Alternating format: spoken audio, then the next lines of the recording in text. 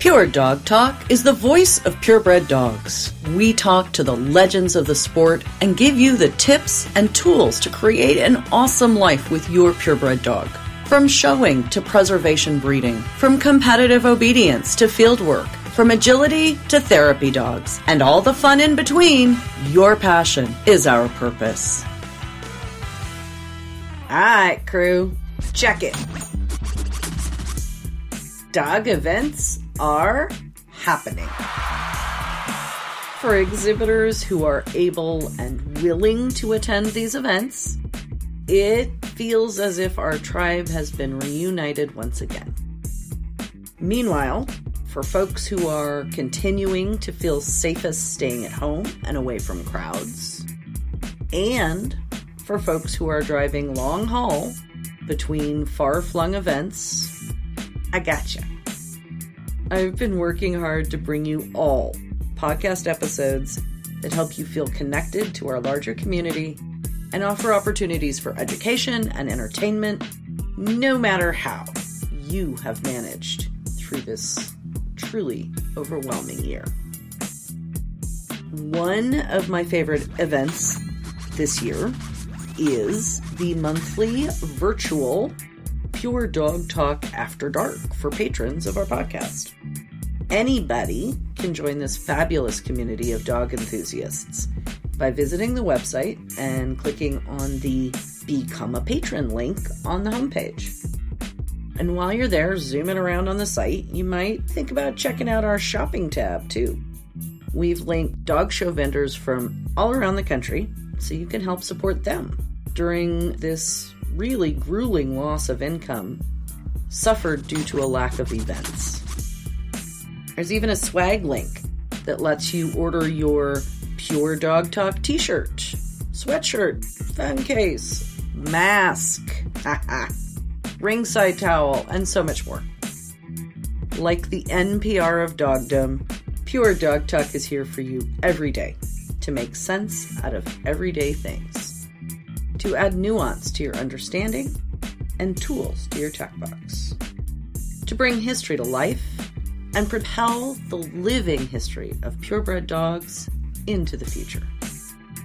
So check out the links at www.puredogtalk.com.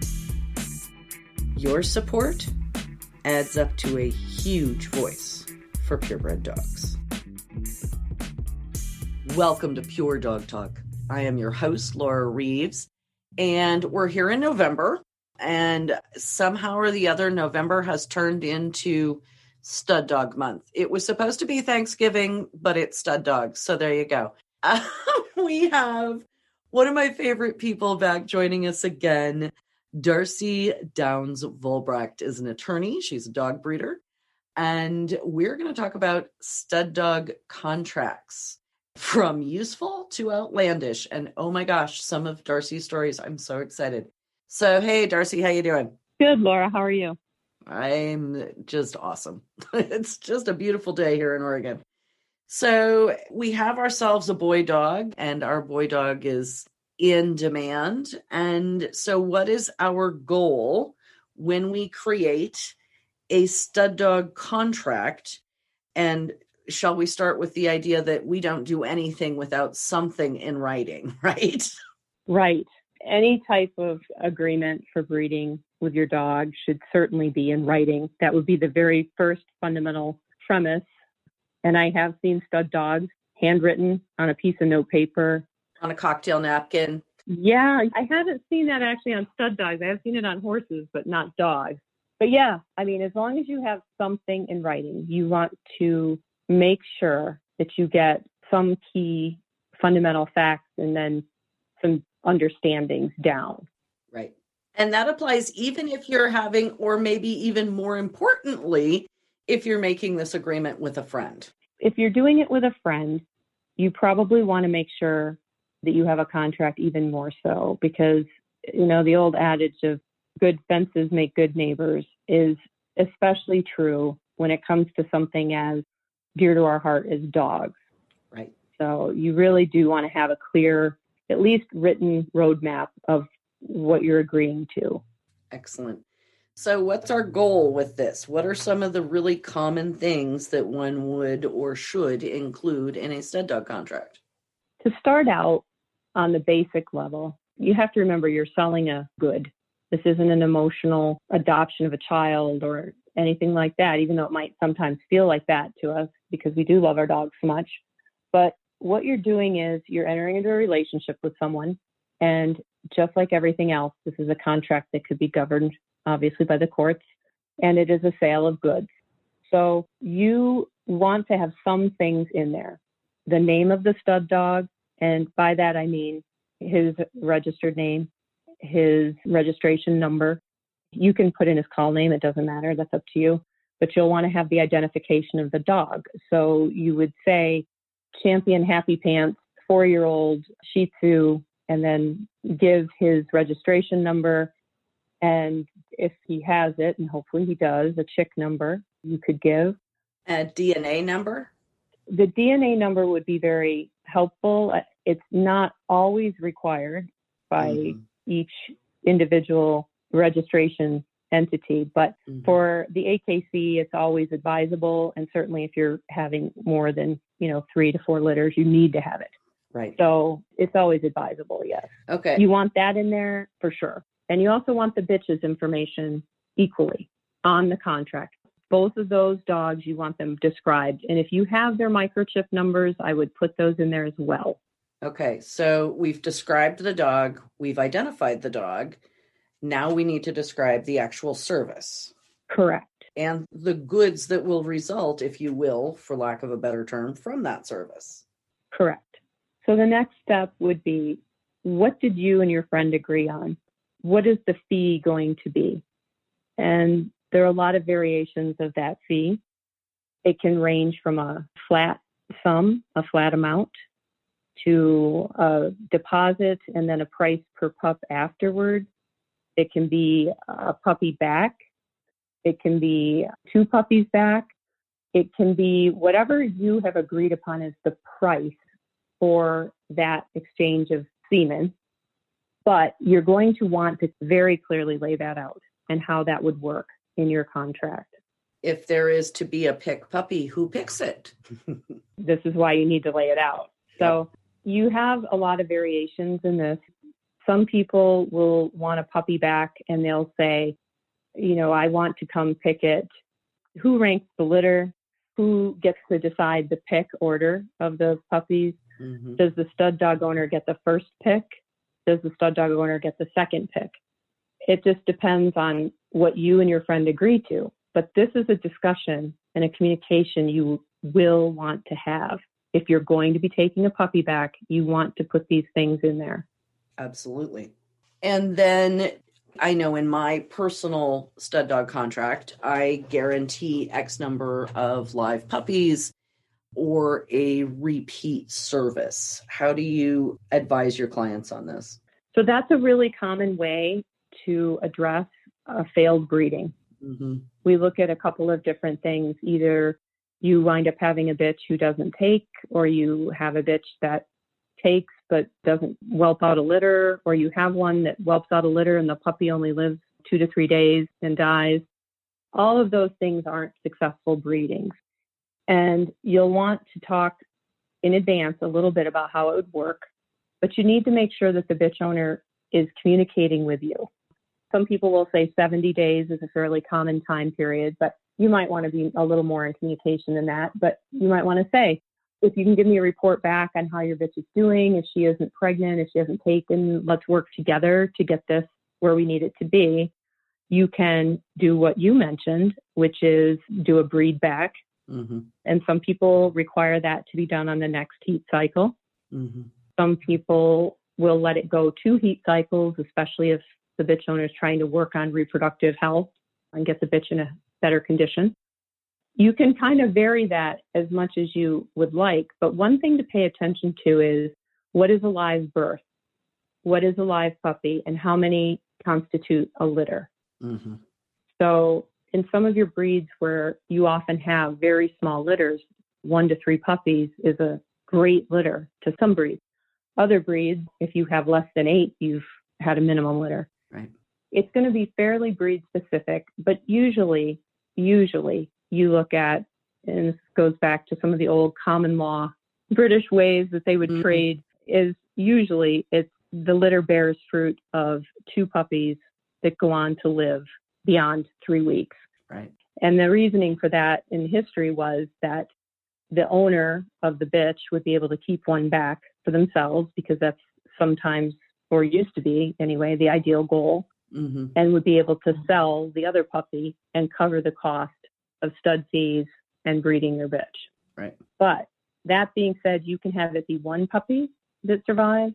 You can have it be 3 or 4. You can have it be whatever you and your friend agree to. Just make sure, again, that you have that written down. Okay. And another thing that I've always found helpful in my stud dog contracts is to specify, like I list out, you can have X, Y, and Z options. This is the one we're selecting in terms of how we're actually going to get the bitch bred, live cover, fresh chilled, frozen, and who pays the freight and who takes care of the transportation, and all of that sort of thing should be covered. Yes? Yes. All of those things should be covered. And one of the things that's important, I think, especially in a stud dog contract, and I see this often overlooked, is let's say you get a bitch in for breeding. And, you know, again, some people will charge a day board per day. People will have ideas of, I'm going to breed the bitch every single day. I'm going to breed it every other day.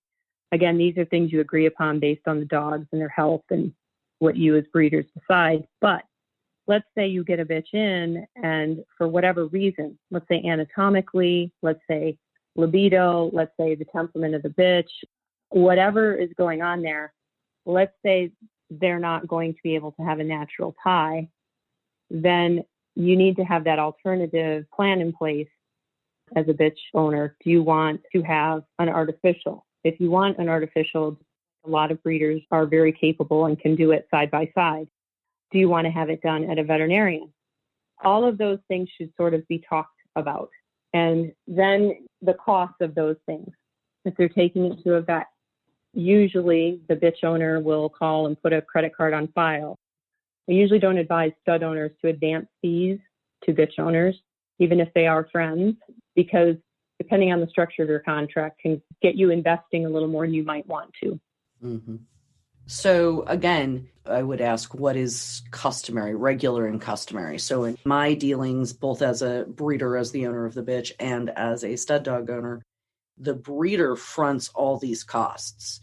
I cannot think of a time that I, as the stud dog owner, or someone else as the stud dog owner, fronted those costs of getting an AI done. Or the next question, to follow that up, progesterone timing.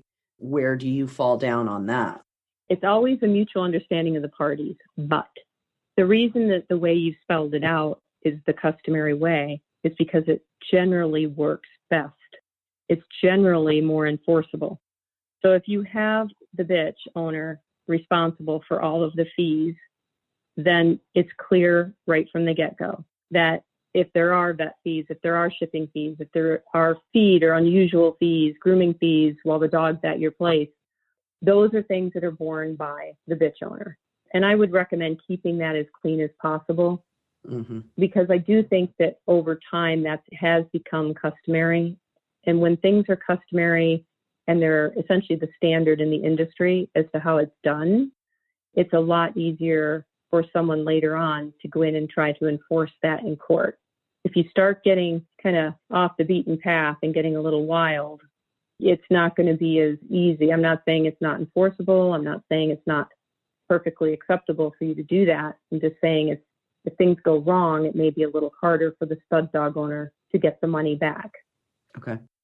And then another one that I have always included in my contracts, and so now we're going to start edging into where's the line we draw between what's normal and sort of acceptable and what's like cray-cray. Right. So I have always asked that all of the bitch owners provide me with a list of the names and contact information for the owners of every puppy, because my personal opinion, I am partially responsible for those dogs. I want to make sure that they don't end up somewhere that they shouldn't be.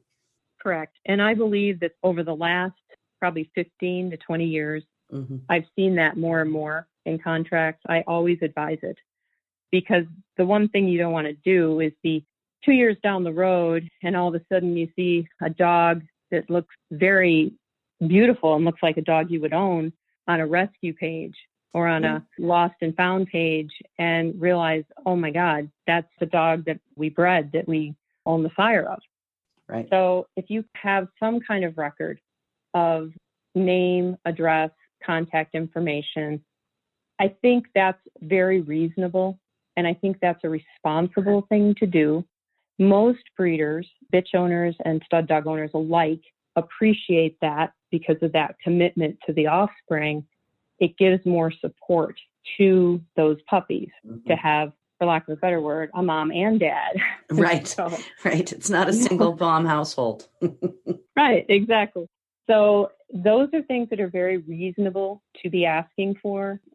Much like another fairly reasonable term, it's a little less common, but it's been pretty well received and pretty well enforced, would be any congenital or any other predispositions or illnesses that the bitch owner becomes aware of in the offspring down the road. Just be notified of it. To Not be that you have to get notified. involved in it. Right. Right. Because those are things that could be relevant to your breeding program with your stud dog. And Right. it's not too much to ask for that information. Good. I think I'm adding that. Actually, I like that. I'm pretty basic when it comes to my stud dog contracts. What else do you think needs to be in there? I like the one about notification of any heritable disease. What else do you like in there?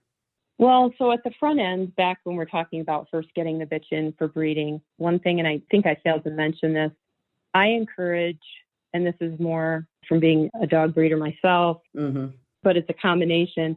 I encourage people to ask that a bitch that comes in have a clear brucellosis test. Yes. Oh, good. And provide proof of that. Also, preferably, if you can, a vaginal culture, especially if it's on a bitch that's had multiple litters or has repro issues. Progesterone, the cost should be borne by the bitch owner. But proof of that, proof of whatever standard vaccinations, and on that, I'm not saying you necessarily need the vet's letter, but on the brucellosis, that's one thing I would strongly recommend that every stud dog owner demand. And you should also have it. I forgot it. I don't have my contract in front of me and I spaced it. So thank you for remembering. No, it's okay. I almost forgot it too. So that's required. And the reciprocally that your stud dog has a clear brucellosis test of late, right? It doesn't have to be that day, but it needs to be within the last month or two. Correct. And I think that's something beyond reasonable. And I think it's almost unreasonable to not expect that. Yeah, absolutely. Particularly where we're seeing brucellosis start to spike again in this country. So I just really think it's very important. Correct. And I think those are fundamentally important things. And you asked what else would be important. With the stud dog contracts, I usually advise owners. I mean, and again, I will tell you, I've seen contracts from one page, like I said, handwritten, to contracts that are over 40 pages long with multiple attachments. I mean, you want to keep it as simple as possible. But that being said, I think it's important to address the puppies themselves. And while there's a fine line between being a helicopter stud dog owner and being responsible, I think it's reasonable to ask and put into the contract that none of the puppies be sold commercially into a pet store or into a random breeding program or be placed in a rescue type situation without you being at least notified first for those. But I mean, I think these are things that it's reasonable for you, if you're breeding dogs, to not want your dogs to fall into those types of situations. Right. In my contract, it goes to the give me a list of the buyers thing, because my contract says, and no puppy from this will be placed in a pet store, basically. Right. Right. And I think that those are very reasonable. And how you get there, you know, whether you spell it flat out or whether you incorporate it into, I need a list of all the owners.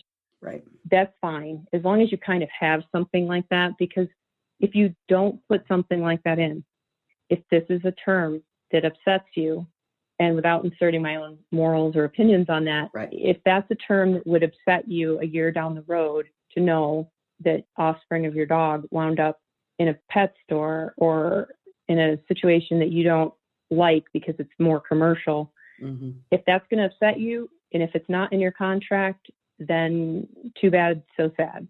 Right. If you've at least put it into your contract, you can inquire about it. You can get more information about it. You can have usually some form of input or recourse even. Okay. Hang tight, guys. Got a little bit of information for you. We'll be right back to the podcast in a minute. Embark is a proud sponsor of Pure Dog Talk. DNA testing is rapidly growing amongst breeders. And given the importance of these test results to the health of not only each dog, but also that of future generations of dogs, at Embark, they believe it's critical to provide transparency in their testing methods that result in more than 99.99% accuracy for health tests. Embark's innovative testing platform enables the hundreds of genetic health and traits test results provided in Embark's products, while also creating research-ready data for use by canine health organizations and scientists. Embark's methods exceed industry quality control standards by also checking the breed, sex, and relatives of every sample to ensure DNA samples are correctly labeled and unique identity is recorded. In addition to quality control, this helps fraud prevention by ensuring the same dog can't be tested multiple times without Embark knowing. At Embark, they're proud of their world-class canine DNA testing service, and they're committed to continually raising the bar. They're on a mission to provide breeders and all dog owners with the high level of accuracy they need to optimize their breeding programs, manage the lifetime care of their dogs, and improve the health of future generations of dogs. Haven't used Embark yet? Get your first Embark for Breeders dog DNA test for $99 right now. You use the code TRYEMBARK99 at embarkvet.com/breeders. That's TRYEMBARK99 at embarkvet.com/breeders. So I want to do two things. I want to do onto the outlandish, some of the crazy stories, but also talk a little bit about enforcement. And maybe we can put that in here, the enforcement piece, because I think that my experience is that your contract is as good as the person that signs it.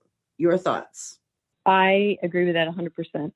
The key to a good stud dog contract is your communication with the bitch owner and your relationship with them. Right. And it's going to be 90% your communication skills all the way through the process. Here's the down and dirty of it. Everything in law, ultimately, the reason law and economics are so intertwined is because it costs money.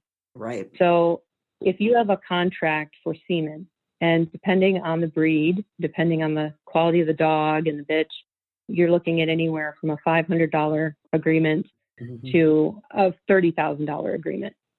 It's very difficult, even with a $30,000 value on the contract, for you to enforce it. Now, some people can go into small claims court or into the lower civil court. And if you're good at representing yourself and you have some help, it's possible. It's possible. It's still going to cost you money and you're going to be very stressed out about it. But if you need to hire an attorney, which unfortunately in a lot of dog contracts, especially in co-ownerships and some of these breeding contracts, lawyers wind up being a necessary evil, I guess. Between the lawyer fees and the court fees, you're winding up spending, let's say it's a $2,500 stud fee, to enforce it and to go in and try to make the bitch owner either do what you asked, which is going to be almost impossible. What you're more likely going to be getting is some sort of monetary damage back, which isn't as satisfying as, let's say, making sure the puppy's in the right home. If you're going to go after that, you're going to be spending on a $2,500 case, you're probably going to be spending about $4,500 to $5,000 to enforce it. So remember, writing the best contract in the world, having every stipulation, all these things, it's going to be a lot clearer and a lot better if you're writing down what you're actually agreeing to and you keep talking and you keep communicating and keep referring back to that master document, which is the roadmap of this breeding, and working together. Yeah, I think that's really, really valuable advice. And having been down this road on a number of things in a number of different areas, I could not agree more. So with that, what are some of the more overreaching, perhaps we could say, or outlandish things that you've personally witnessed or heard about in stud dog contracts? So this is the Price is Right section of our podcast today. Oh, yeah. This is the let's sit down and tell war stories. Right. So most stud dog contracts that we review are pretty straightforward. And sometimes you'll get a little bit of a squirrely provision or term in there and, you work through it. So some of the weirdest ones I've had are, I had the fee, the actual compensation for the stud dog service was they traded a breeding to this stud dog. Very nice stud dog, grand champion, chicked, all of this. You would never suspect anything in this. The people are very well dressed. Everything comes in. They come into the office and they have a contract that is a little bizarre, but the breeding agreement was that the other person trade and give them a transmission for, wait for it, a 1984 Beretta, Camaro Beretta. Okay, I'm trying so hard not to just bust up. This is fabulous. Well, try not laughing when you have to read the contract for the first time in front of the people who are so distraught over this. You can't make it up. So they had gone through, they had bred the bitch. They thought she was pregnant, and the bitch owner went through and they, instead of paying a stud fee, they put a transmission in the vehicle and it was running great. Everything's working great. All's well that ends well, except the bitch wound up resorbing the litter, was not pregnant. So initially it was okay. The two parties worked together and tried to rebreed on the next heat cycle. The bitch took again and again. There was a resorption. And at that point, the parties kind of got suspicious of one another. Things weren't going well with the bitch, so the bitch owners are frustrated. They're starting to kind of blame the stud dog. You guys all know where this is going because this is how it works. The stud dog owners wondering, what are they feeding the bitch? Are they keeping her away from other things? What's going on here? And so at some point, they had left out in their contract a lot of things, obviously. But what happens if the bitch doesn't take and there are no puppies? What happens in that event? Right. So they had in there the two breed backs, and then it's silent on what happens after that.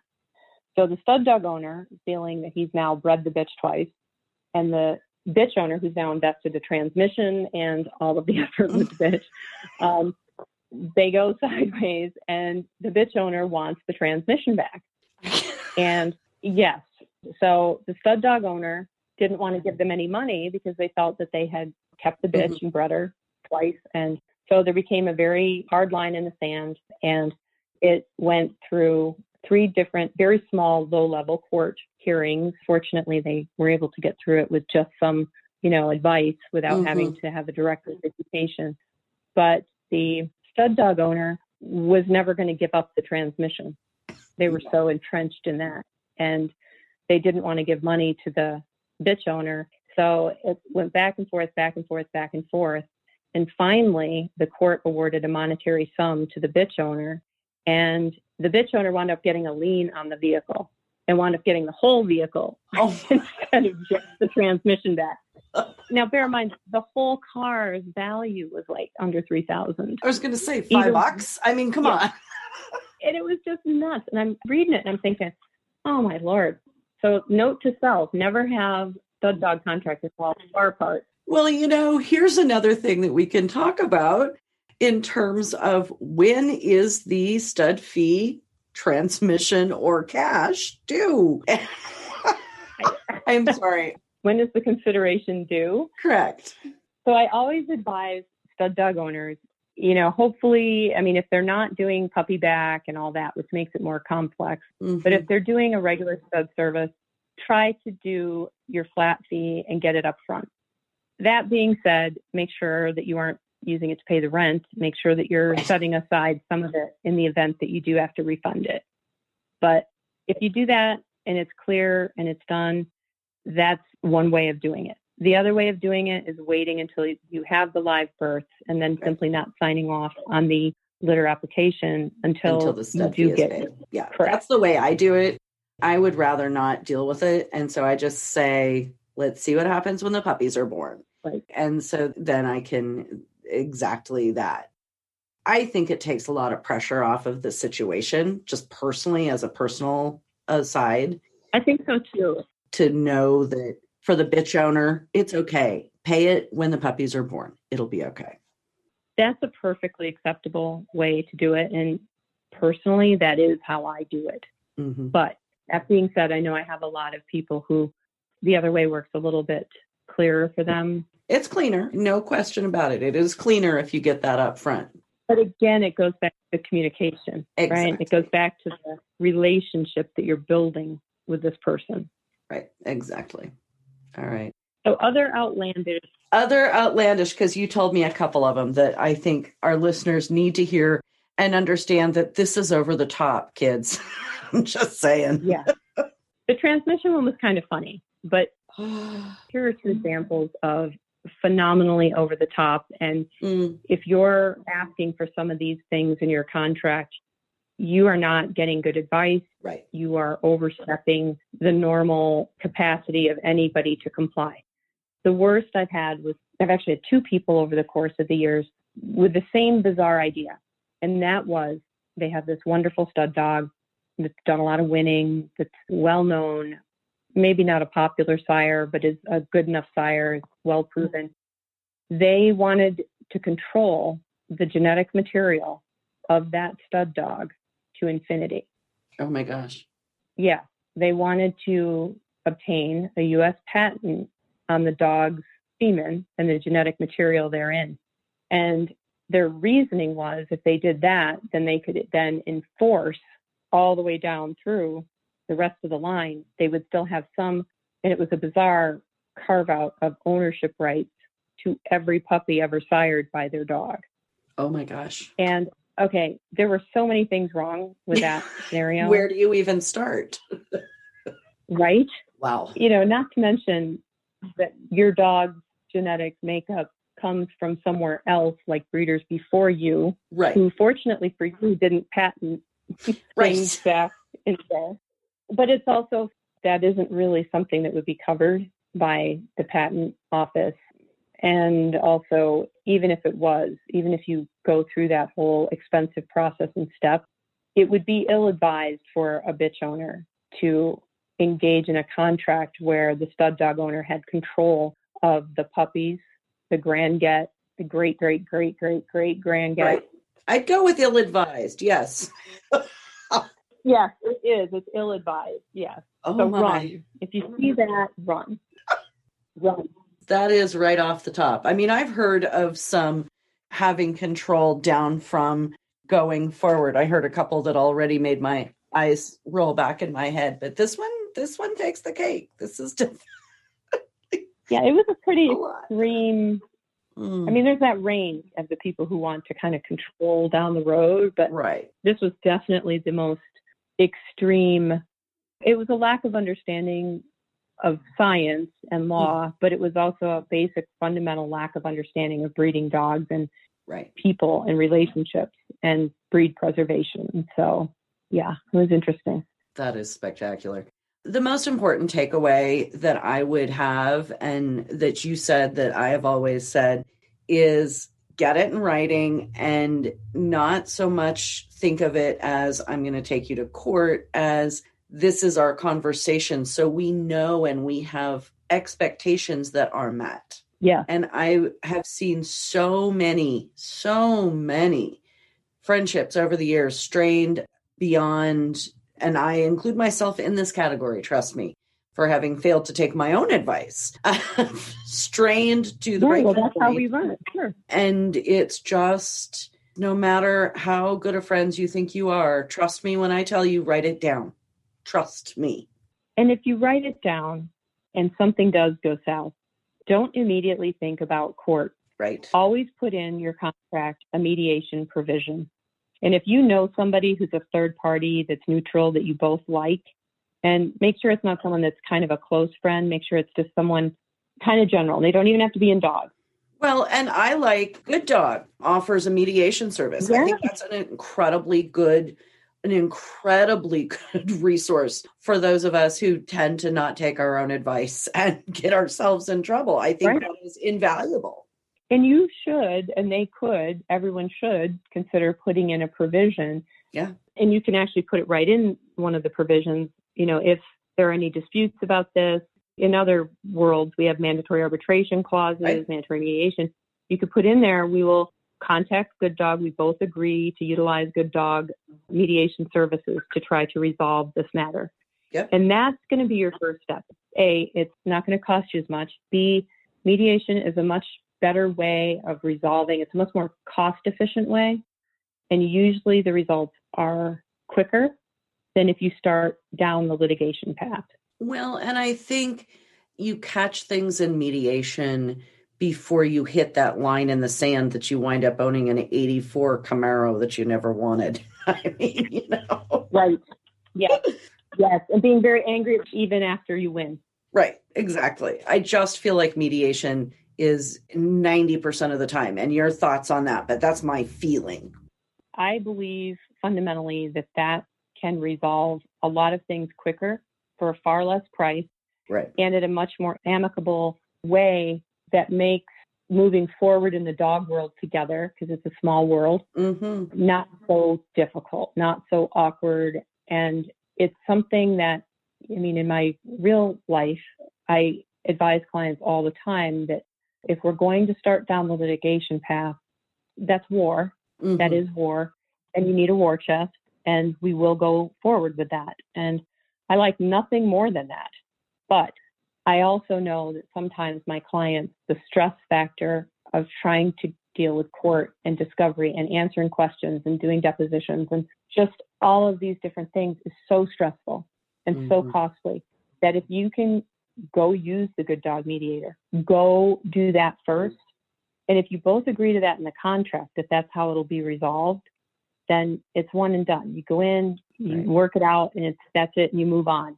Right. It's a lot less conflict for the dog world overall and for your life. A lot less stress. Absolutely. Having been down that road. So, all right. Well, Darcy, thank you so much for joining me here on a spooky Halloween day. And I am really grateful for your time and your advice and your great stories. Oh, you're welcome. Yeah, we have plenty more where that comes from. Yeah. It's an interesting topic. Yeah, someday we'll do an outtakes episode and we'll all just sit around and tell war stories until we cry. So yeah, exactly. Well, thank you very much. All right. Well, Darcy, thank you, honey. I sure appreciate it. As always, if you have any questions or input, we'd love to hear from you.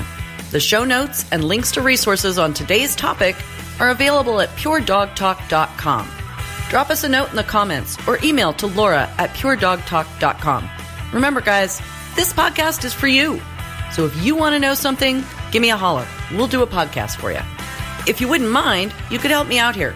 Take a couple minutes to visit iTunes and give us a review. The Dog Show Superintendents Association is a proud supporter of Pure Dog Talk. Our dog show superintendents are the hardworking people who make the dog show function. They are advocates for education and mentorship in the purebred dog fancy. So stop by the Super's Desk at your next show.